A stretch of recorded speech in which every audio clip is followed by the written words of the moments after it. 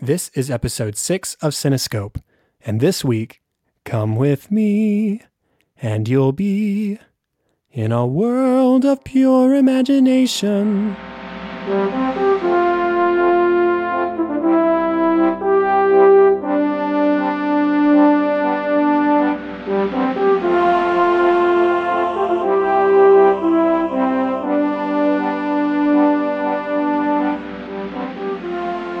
Welcome to Cinescope, where our goal is not to criticize or to assign ratings, but rather to celebrate the movies we love, exploring story, characters, music, and relevance to the world around us. I'm your host, Chad Hopkins, and joining me today is Ethan Small to talk about one of his favorite films, Willy Wonka and the Chocolate Factory. Ethan, how are you doing? Good, Chad. Thanks so much for having me. It's really an honor to be here.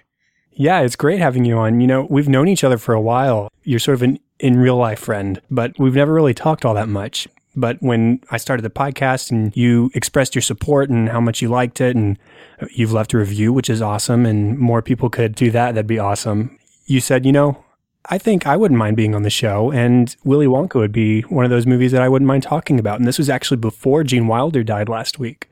Yeah, it was crazy. I think literally just 2 days before the news of his passing, I had tweeted you and let you know that Willy Wonka would be one of the movies that I'd like to talk about. It is on my top 10 all-time favorite list. So yeah, rest in peace, Gene Wilder, but just happenstance that I had tweeted you about that just a couple of days before. Yeah, and I hated to find out that I was actually the one that broke that news to you because it happened. And I was like, well, I hate to sort of capitalize on this guy's death, but you had mentioned it. So I contacted you and then you said, oh, well, this is the first time hearing about it. So sorry about that, yeah, but I'm no glad worries. to have you on the show nonetheless. Yeah, it's such an honor to be here. Thank you so much. No problem. Do you want to give a quick little introduction to yourself and who you are and stuff like that? Absolutely. So I'm Ethan Small. I'm from Denver, Colorado.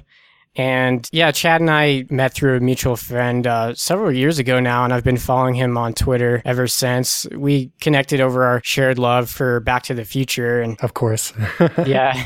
So I was hooked on Cinescope from the very beginning with your pilot episode. And so, yeah, I hope to live up to the conversations that you've had in the past here. You've had some amazing guest hosts, and in my past, I do have some experience in the entertainment world. I used to write video game reviews that were published in the local newspaper here in the greater Denver area. So, oh, that's pretty cool. Yeah, hopefully I can bring some of that experience to the table here. Yeah, I'm sure you'll do just fine. Before we do get started on our discussion, a few shout outs to people who did leave new reviews on iTunes. The people from the She's a Boss podcast, Tyrone in Oklahoma, Dead Man Devil Man, and One Cool Coconut. So with those, we're now at 14 total reviews. That is so cool. That's awesome. Please keep them coming in. The more we get, the closer we get to the new and noteworthy page for the TV film category on iTunes. And as soon as we hit that page, hopefully we'll be getting a lot more listeners and maybe even more reviews. So if you haven't left a review yet, please consider taking a few seconds, a few minutes out of your day to do that and really giving the show a boost. Also, we're looking for more audience involvement with the show. So a couple weeks ago, I decided, you know, maybe I should not keep the discussion topic a secret, and I'll just let everybody know. So every Sunday on Twitter from the Cinescope Pod account, I will be tweeting out what we will be talking about on the podcast that week. So earlier this week, I said, hey, we were talking about Willy Wonka. Do you have any thoughts? Now, we haven't gotten a whole lot of feedback, but if you wanted to do that, you can do that, of course, on Twitter at Cinescope Pod, and you could just drop by, find out what we're talking about that week every Sunday, and let me know what your thoughts are. And I'd love to have more of that so I can feature more of the people who listen to this show and like to listen. So that being said, let's go ahead and move on to our discussion over Willy Wonka and the Chocolate Factory. You ready? I'm ready. Okay, this movie was released on June 30th of 1971 and was directed by Mel Stewart, who also directed films called If It's Tuesday, This Must Be Belgium, Running on the Sun, The Badwater 135, and a couple documentaries called 4 Days in November and Wattstacks. So he's not a filmmaker that I'm extraordinarily familiar with, but those are a few of his works. Now, this screenplay was actually written by Roald Dahl, who wrote the book that this was based on, Charlie and the Chocolate Factory. And of course, there were some rewrites and additional scenes by David Seltzer. So it's always cool to have the author of a book write the screenplay. Yeah, for sure. Music here was by Leslie Bricusse, Sorry if I butchered that last name. And he co-composed You Only Live Twice title theme with John Barry, and also worked with John Williams on several movie themes. There's Can You Read My Mind, the love theme from Superman. There's When You're Alone from Hook, and Somewhere in My Memory from Home Alone, and Christmas at Hogwarts from Harry Potter and the Sorcerer's Stone. And then, of course, along with him was Anthony Newley. And together they won the Academy Award for Best Original Score for Wonka, and also wrote the songs Feeling Good, Goldfinger, so another James Bond song, and the musical Stop the World, I Want to Get Off, and The Roar of the Grease Paint, The Smell of the Crowd.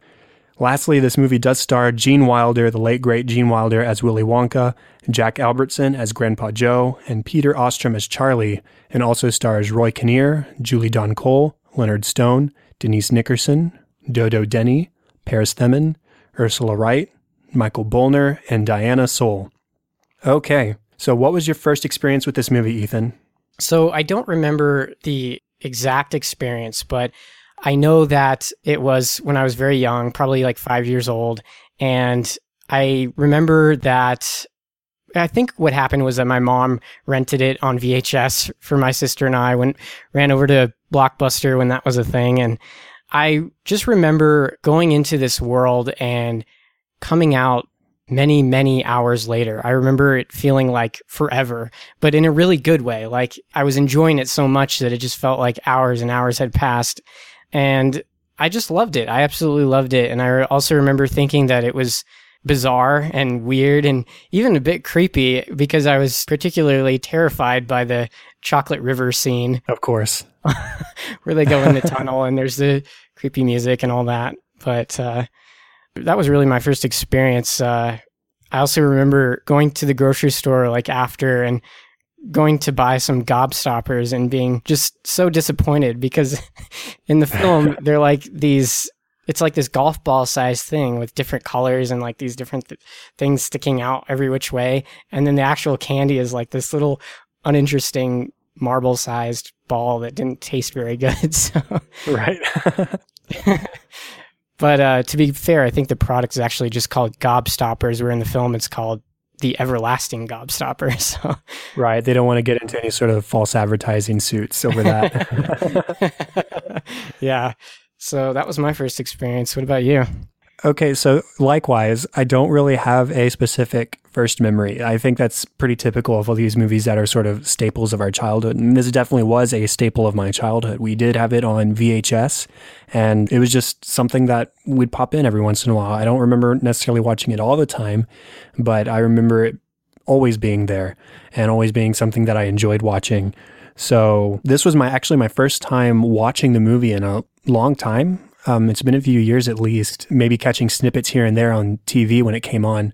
But otherwise, I hadn't actually sat down to watch this movie in a long time. And watching it now, I got the same sort of feelings I remember having as a child, where it's just sort of this wondrous world and it's fun and it's just enjoyable to be a part of, you know?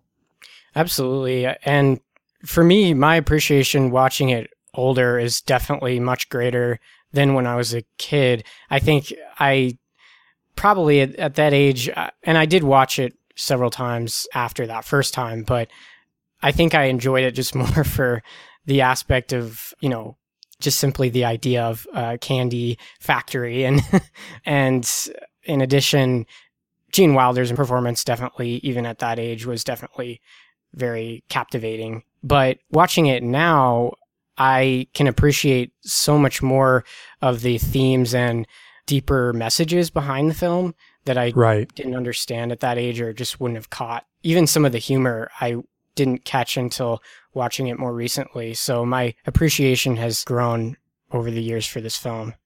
Yeah, it's definitely just as wonderful and sort of magical to me now as it was then, but in some ways I appreciate things a lot differently. And I think there are things, like you said, like the humor that just stands out a lot differently to me now than it did then. So with that, let's go ahead and talk about the story a little bit. What about the story do you like here? I think, in a word, I think you said it perfectly, just magical. This is a magical story that's just captivating. And I even watching it now, I didn't have that same sense of feeling like I was lost for hours, but I still had this sense of going to another world. And I think Roald Dahl, being the author of the original book and the screenplay, he's obviously a genius, and Definitely. and the story, it's very original, it's very unique, and the whole concept of the golden tickets, and I'm jumping ahead a little bit, but even at the end, it's not necessarily a plot twist, but when we find out that Wonka's goal is with the tickets is actually to find his predecessor to own and operate the factory, that's such an awesome little detail at the end that is just a really cool piece of the story that I really love and appreciate. Watching this movie this time around, I didn't realize how sort of heartbreaking the first half hour is. Yeah. I found myself like, oh man, there's this kid and he's watching all these other kids inside getting free candy and singing about candy, and he can't because he's got a paper route to do. And then he's going to use that paper route to get some pocket money. But no, he's not going to use it for pocket money. He's going to use it to help provide for his family. Yeah. And he's like 10 years old, and man, it's just, it kind of hit me harder than I remembered it hitting me as a kid, because this kid is so used to having nothing, and he finally gets this opportunity to maybe have something, and he gets hopeful, but at the same time, he's sort of struggling to realize, maybe I'll get it, but it's a lot more likely that I won't. And so there are a couple moments when, like the scene right before Cheer Up Charlie, when he visits his mom at the laundromat, he says, I just thought you'd like to know that somebody else found another ticket. And I also wanted to let you know that the other tickets aren't going to be found by me. Oh, yeah. And it's just this sort of realization that he's hopeful, but at the same time, he's just painfully honest with himself, because he has lived with such a meager childhood, and he hasn't had a lot of these luxuries that a lot of other kids have had. There were kids at the schoolyard who had opened 150, 200 bars of candy, and here Charlie's only opened 2 because one was gifted to him. Well, both of them were gifted to him, Yeah, the teacher even says, he calls on Charlie and, how many bars have you opened? He says 2. And the teacher just assumes he's saying 2 as in short for 200. And he's like, no, 2. I literally mean 2. And yeah, that scene is so heartbreaking when he goes to see his mom, and he's just like, I probably won't be getting this. But his grandpa, Joe, really does a lot to kind of keep that hope alive for him. And I definitely have more to say about Grandpa Joe when we move on to talking about characters a little bit. What else about the story? I just love the progression throughout the film, the way that they transition from room to room in the chocolate factory, and you have these segments where you have each of the different kids, getting into trouble, kind of getting picked off one by one, and then the Oompa Loompa song to kind of transition between each of those. I think that works really well. And I was really actually struck by how, watching this back, it actually takes a while before they actually get into the factory. There's kind of a lot of lead up. And within that, there's a great deal of social commentary that is really funny. There's this scene where it's more of like a montage of news clips, but one of the scenes is this woman's husband has been taken hostage, and through a phone call, they find out the kidnapper wants her box of Wonka bars, and she pauses for a moment and she says, "Can I think about that?" And the guy's like, the investigator's like, "You're talking about your husband's life or the box of chocolate bars." In the same way, that scene specifically, and a couple others from the montage, like when the guy created the computer that's going to calculate the exact location of the remaining chocolate bars. I remembered those scenes from when I watched as a kid, but I definitely did not get the comedy in those scenes as a kid. And so it was sort of a little extra treat now watching it, and like, wow, this computer's being kind of snarky with this guy, and this woman's being kind of ridiculous about this hostage situation with her husband. But that sort of leads into the next part of the story that I wanted to mention. Is it's sort of a theme that's across all of Roald Dahl's novels, is that adults are kind of idiots. Yeah. They're not very smart. There's a reason that all of his main characters are kids. Yeah. In Matilda, you've got this kid who's bullied by her parents and has this devil principal at school, and she finds solace in one specific teacher who gives her comfort, and sort of all this backlash against her manifests itself in powers.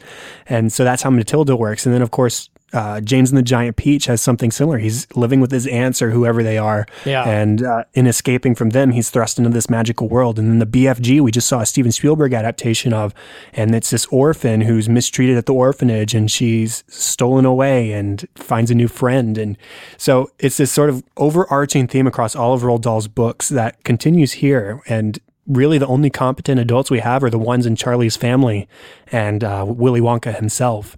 Everybody else is sort of being either played by their children or just isn't very smart in general. And just a sort of quick little aside, it seemed like all of the adults here, or at least the mother-father pairings, have mirrored names. There's Joe and Josephine and Henry and Henrietta and George and Georgina. Just a fun little thing that I hadn't picked up on before either. Yeah, I hadn't caught that until this most recent viewing, so that was pretty funny.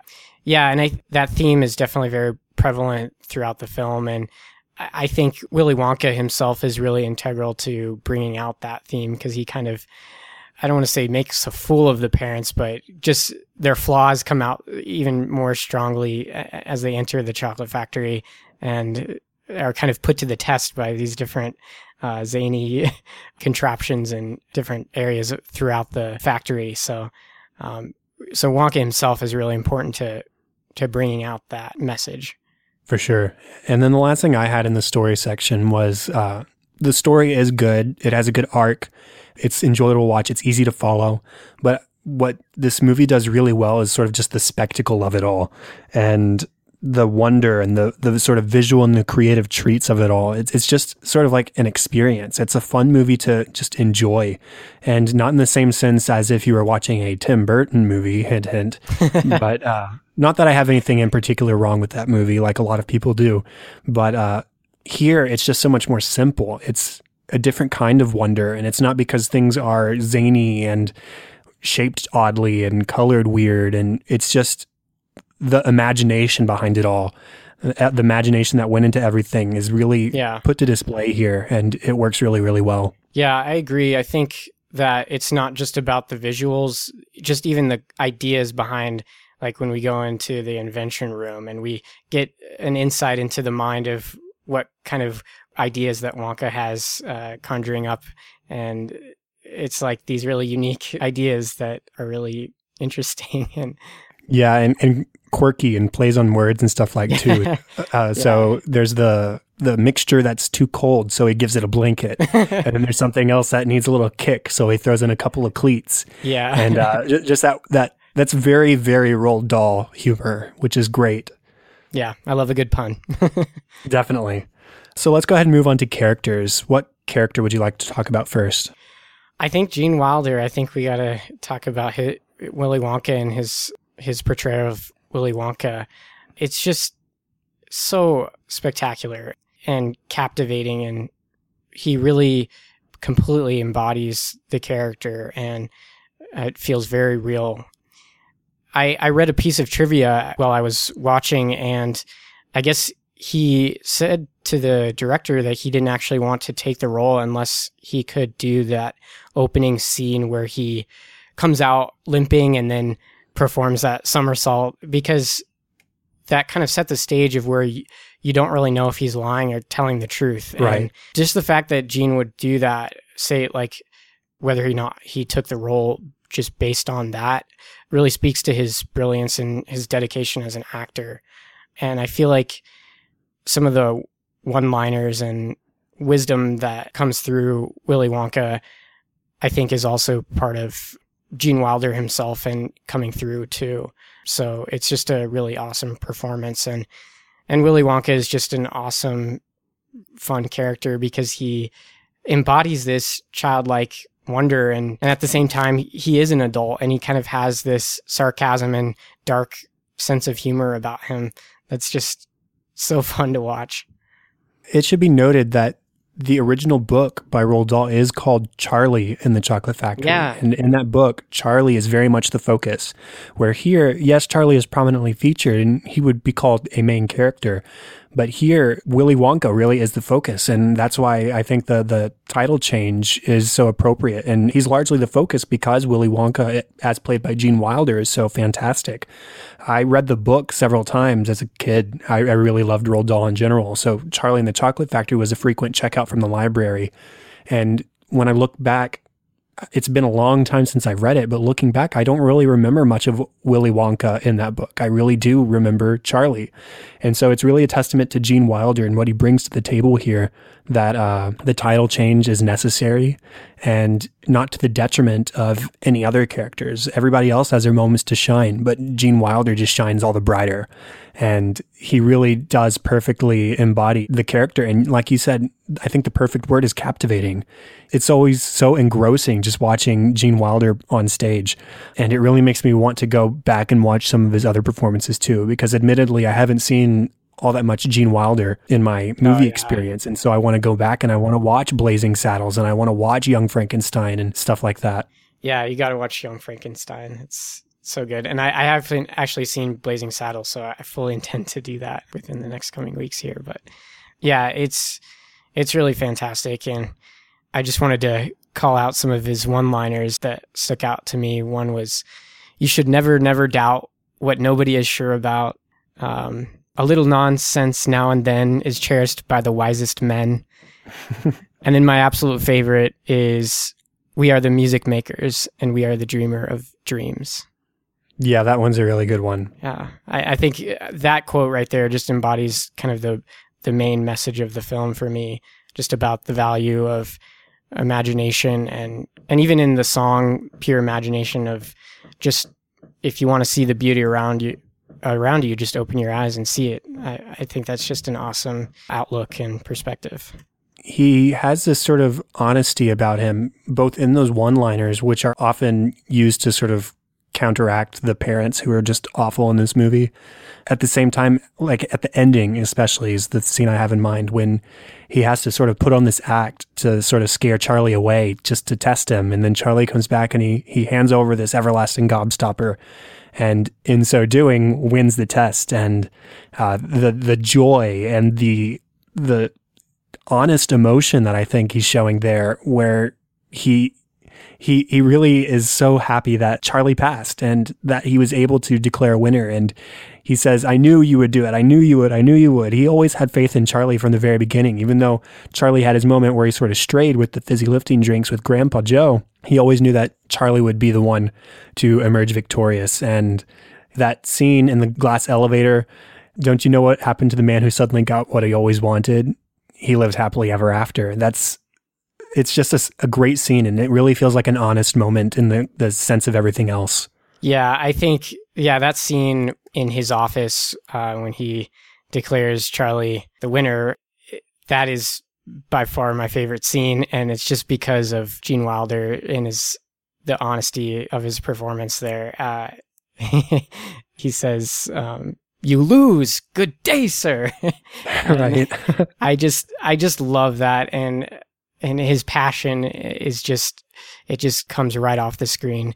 And on that same area, I read another piece of trivia that Roald Dahl actually didn't approve. I don't know if it was like after the fact or before, but he didn't originally write about the scene with the fizzy lifting drinks. And I think it really works in the movie though, because if they hadn't have done that, had that little mishap where him and his grandpa go and drink the fizzy lifting drinks, and if they hadn't have done that, then there wouldn't have been that moment at the end where Charlie could kind of redeem himself by giving over the everlasting gobstopper to prove that he is, this honest, genuine boy that Willy Wonka can trust with his factory. So right. And he is a kid, Charlie is a kid. He does get the opportunity to mess up a little bit. Right. And I think you're right. I think that scene does work well, and it definitely does pay off in that final scene with Willy Wonka and having Charlie's redemption.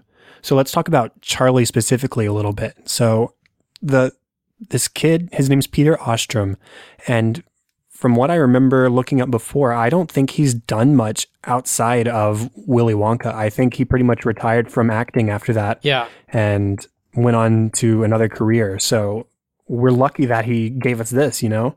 Absolutely. He really is this honest and kind and sweet and pure intention kid, and it plays across so well on the screen. He puts others before himself, and he has this really sort of honest joy about him. When he smiles, it really feels authentic and like he's smiling at the person he's smiling at rather than just putting on a face. Yeah, it's a great performance. And one of my favorite scenes is definitely, even though we kind of know it's coming, when he does get the golden ticket and the moments kind of leading up to that. You know, I think there's some deeper meaning behind it in addition to just the quality of their performance. I like that there's this aspect of luck and chance to it, but at the same time, if Charlie had not decided to buy that extra chocolate bar, you know, it took him making the choice to buy the additional chocolate bar for it to happen. So I like that it's not all just chance that he plays a role in his fate there. And even in that scene, he buys that extra Wonka bar before he realizes that there's another golden ticket flying around. He buys the second chocolate bar specifically for his Grandpa Joe. And so that's just another testament to his character. He's this kid who loves his family and he wants to provide for them. And he loves his Grandpa Joe. So he found some extra money. He's going to buy his Grandpa Joe an extra candy bar. And he's rewarded for that, which I think is a really great lesson for kids that, you know, sometimes if you're honest and you're caring and you're giving to others, hey, that'll pay back. You'll get a good feeling. And sometimes you might get more than just a good feeling. Right. It's a great scene for that reason. Right. Absolutely. And I think that Charlie probably gains a lot of the quality of his character, I think comes much from his family, especially Grandpa Joe, who is just, he loves Charlie just so much and he wants to see him be happy so much. And that's one of the reasons why I love that character so much, is it really feels like he truly cares for Charlie more than anything in the world. And it's just, I love just the relationship between those two. You mentioned the I've Got a Golden Ticket scene being one of your favorites. And I think that's one of my two favorite songs in this movie is I've Got a Golden Ticket. And so Charlie's just come home. He's got the golden ticket. He's waving it in his hands. Nobody believes him at first because, of course, they've all seen the news report that said that the fifth ticket had already been found. So they're so happy and joyful for him whenever it's revealed, yes, this is a real golden ticket and I really found it because the other one was a fake. And then when Charlie says, you know, Grandpa, I wish you could go. Because he's been in bed for 20 years. Of course he's not going to go. But then he decides, you know, I'm going to do this. And he has this moment of determination where he swings his legs out of bed and he fails a couple times, but he eventually gets up. And then, of course, he has this rousing dance number. And it's just a fun song. And watching Grandpa Joe sing and have fun dancing around with his grandson, that having this moment that they've never really been able to have with each other, it's a really heartwarming scene. And one of my, like I said, two favorite songs in the movie. Yeah, I have that as one of my favorite song after Pure Imagination, and it's so funny. Just even the concept of these grandparents, all four of them in the same bed together. Yeah, for 20 years. Like what would have happened that would have led to that situation? I don't know. Because it's Roald Dahl and he's so good at building this world and having quirky characters, you don't really question Right. it. It's just, oh, okay, they've been in bed for 20 years. That's fine. Yeah. And that makes the payoff when he does stand up and dances around all the much better. Absolutely. Yeah, I love how the dance, it kind of evolves where it's kind of him like trying to keep his balance, and then he kind of gradually gains his strength just over the course of the dance number. Yeah, it almost seems like a callback to Wizard of Oz and the If I Only Had a Brain, with the scarecrow sort of figuring out how to walk around again.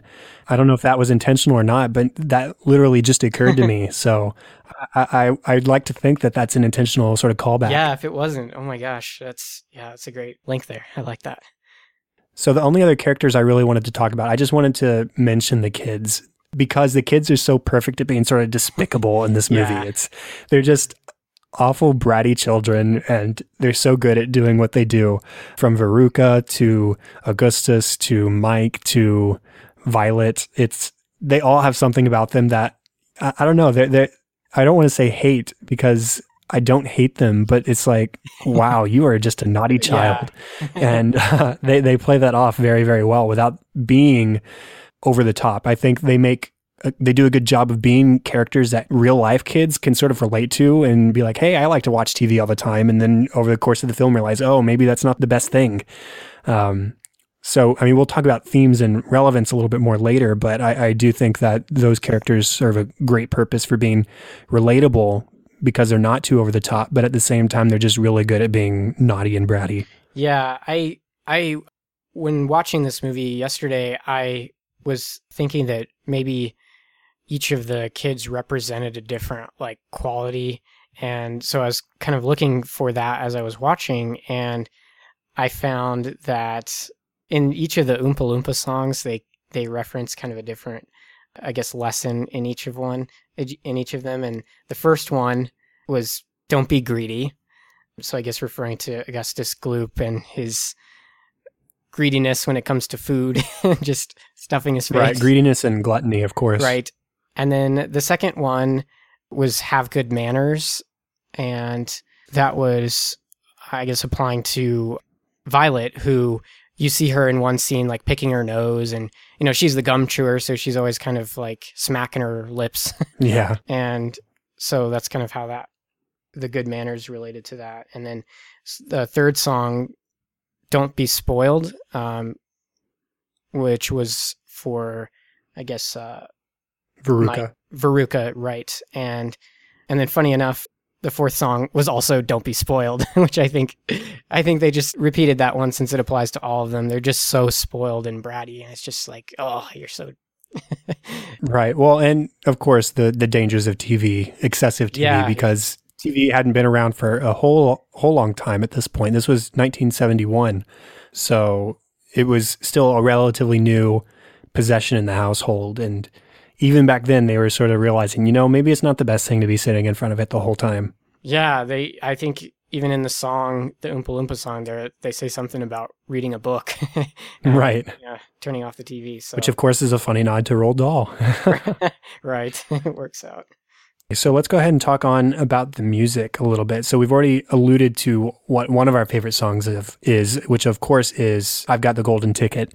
And there are a couple moments in the film where there's this scored version of the song, specifically right after Charlie gets the ticket and he's running home, and we get this lovely instrumental version of "I've Got a Golden Ticket" before we really know what the song is. Mm-hmm. And it's perfectly joyful. We're celebrating with him as he's running through town on his way home, and we're excited for him.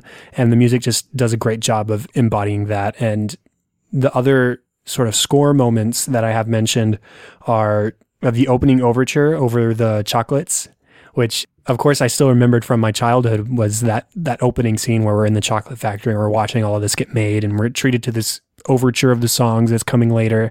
And it's just a great opening to the movie. We've said it before on the show, but I wish more movies had sort of opening overtures and these moments of stillness with music. This is a really great example of that. Yeah, absolutely. I do miss the days of getting to see those credits at the beginning, but unfortunately those days are long gone. Yeah, we get bored too easily nowadays, I guess. Yeah.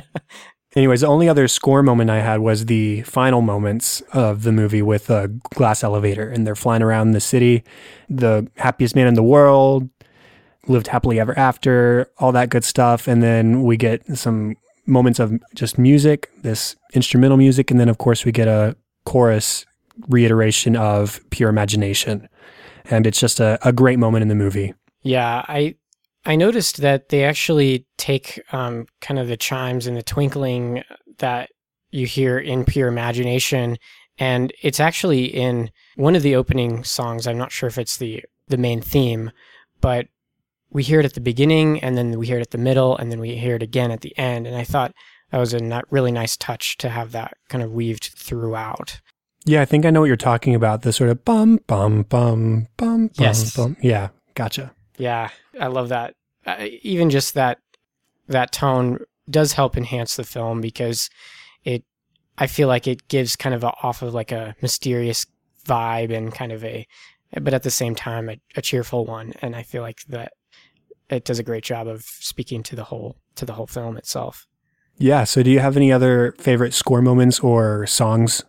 I thought that the Candyman can was just a great one to have at the very beginning there, when all the kids are running to the candy shop, and you've got the man behind the counter singing, and that was just a great way to open the film. And then I can't go without mentioning the Oompa Loompa songs. Right. They're just so, I feel like I would sing those songs, the Oompa Loompa song, for years and years after I first saw this movie. I feel like it's so, people reference it, and it's just something that is so memorable. So yeah, I think more than any other song or music in this movie, the Oompa Loompa song is something that pretty much everybody knows. If you went up to somebody and you said, sing the Oompa Loompa song, everybody would know at least Oompa Loompa Doopity Doo. And it's just a sort of catchy little earworm, and they have good lessons within them. Yeah. And then, of course, we've already talked about this, but Pure Imagination is just like the perfect showcase of Gene Wilder in this movie. It's a sweet song. It's just as magical as anything else in this movie. And this is, of course, the scene where we first get to witness the wonders of the factory. Mm-hmm. And it's just a great moment in the movie where everything sort of slows down for a second. We're not quickly moving through this or moving through that. And it's just a moment to relax, enjoy yourselves. And if you want to view paradise, look around and view it. It's just a very good song. Yeah, another few lines from the song. Anything you want to do, do it. Want to change the world, there's nothing to it. It encapsulates this simplicity, this message of just life doesn't have to take so much effort. You can be happy without so much effort. And part of that is through imagination and being able to see yourself living happily, and by simply being there, you can be free if you wish to be. It's a great song. And we can use actually that song as a jumping off point into the relevance of this movie. Like, what do we take away? And I think the very first thing is everything that song is communicating. It's about childhood wonder and fun and creativity and pure imagination. You know, it's just about enjoying life, looking for the creativity in life, being creative, giving yourself those opportunities, and not taking it 100% seriously all the time. Yeah, I think the more explicit message is for parents is like, be a good parent, don't spoil your kid. But deeper within that is this message of retain your sense of wonder about the world and be curious, and allow yourself to see beyond the normal. And I feel like this movie communicates that so well. And yeah, that song is just, it is the embodiment of that. The movie is also about just sort of honesty and pure intentions and being Charlie rather than being Violet or Veruca or Augustus or Mike. Like I said, I think those characters are so relatable for kids because they need to be relatable. They represent sort of the worst of children. Yeah. And so if you can walk away being more of a Charlie than any of those others, then as a kid, you're doing a pretty good job. Yeah. Yeah. Charlie is the one to aspire to. I also appreciate just kind of the nod to, and I don't know how intentional this was, but what I took from it was how no matter how much money you have, that you can still be happy. I mean, if you look at how happy Charlie seems versus, obviously he's really disappointed and wishes that he had more, but he's still very happy and he loves his family so much. Whereas you look at someone like Veruca, who's just always screaming, I want it now. And she's always cranky, even though she has everything by way of her parents giving her everything. I think they do a good job of communicating that. Yeah, it's about finding comfort in the people around you rather than the things around you.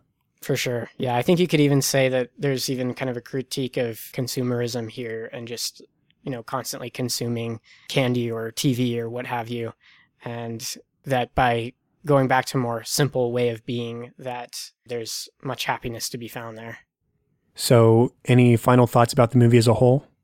That's about it. I just would say rest in peace, Gene Wilder. You were an incredible actor, and we appreciate your work in this movie and beyond. Definitely. Rest in peace to Gene Wilder, and thank you to everybody who made this movie, because it's well-intentioned and it's just as magical and influential and emotional and sometimes even more so to me than it was as a kid. So I loved watching this movie again, and I'm glad to revisit it with you. Yeah, thanks again so much for having me. It's been a pleasure to talk about it with you. Yeah, so that wraps up our discussion in the official 6th episode of Cinescope. Remember, you can contact us on Facebook at facebook.com/Cinescope podcast, or again at Cinescope pod on Twitter. Please rate and review on iTunes and just help us to get that boost into our listenership and hopefully grow our audience even more. Also, you can email feedback and ideas to the Cinescope podcast at gmail.com. And if you're interested in co-hosting like Ethan told me he would love to be on the show and would love to talk about this movie. So if there's a movie that you would love to talk about, then let me know and I will definitely fit you in when I can. And we'll have a good time about it. So Ethan, where can people find you online? You can find me on Twitter at Ethan, ETHAN _small, SMALL.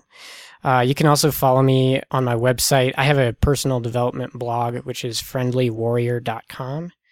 And on Facebook, ethan.small.tc. Excellent. The best place to find me on Twitter is at Chadadada. That is CHADADADA. And on facebook.com/chad.hopkins. Remember, all of the show notes, all the contact information we just mentioned can be found at thecinescopepodcast.com. And that is all for this week. Thank you again, Ethan. It's been awesome having you on the show. Thank you so much, Chad. And thank you, everyone, for listening to episode 6. I'm Chad Hopkins. This was Cinescope, and we'll be back next week with episode 7. Have fun and celebrate movies.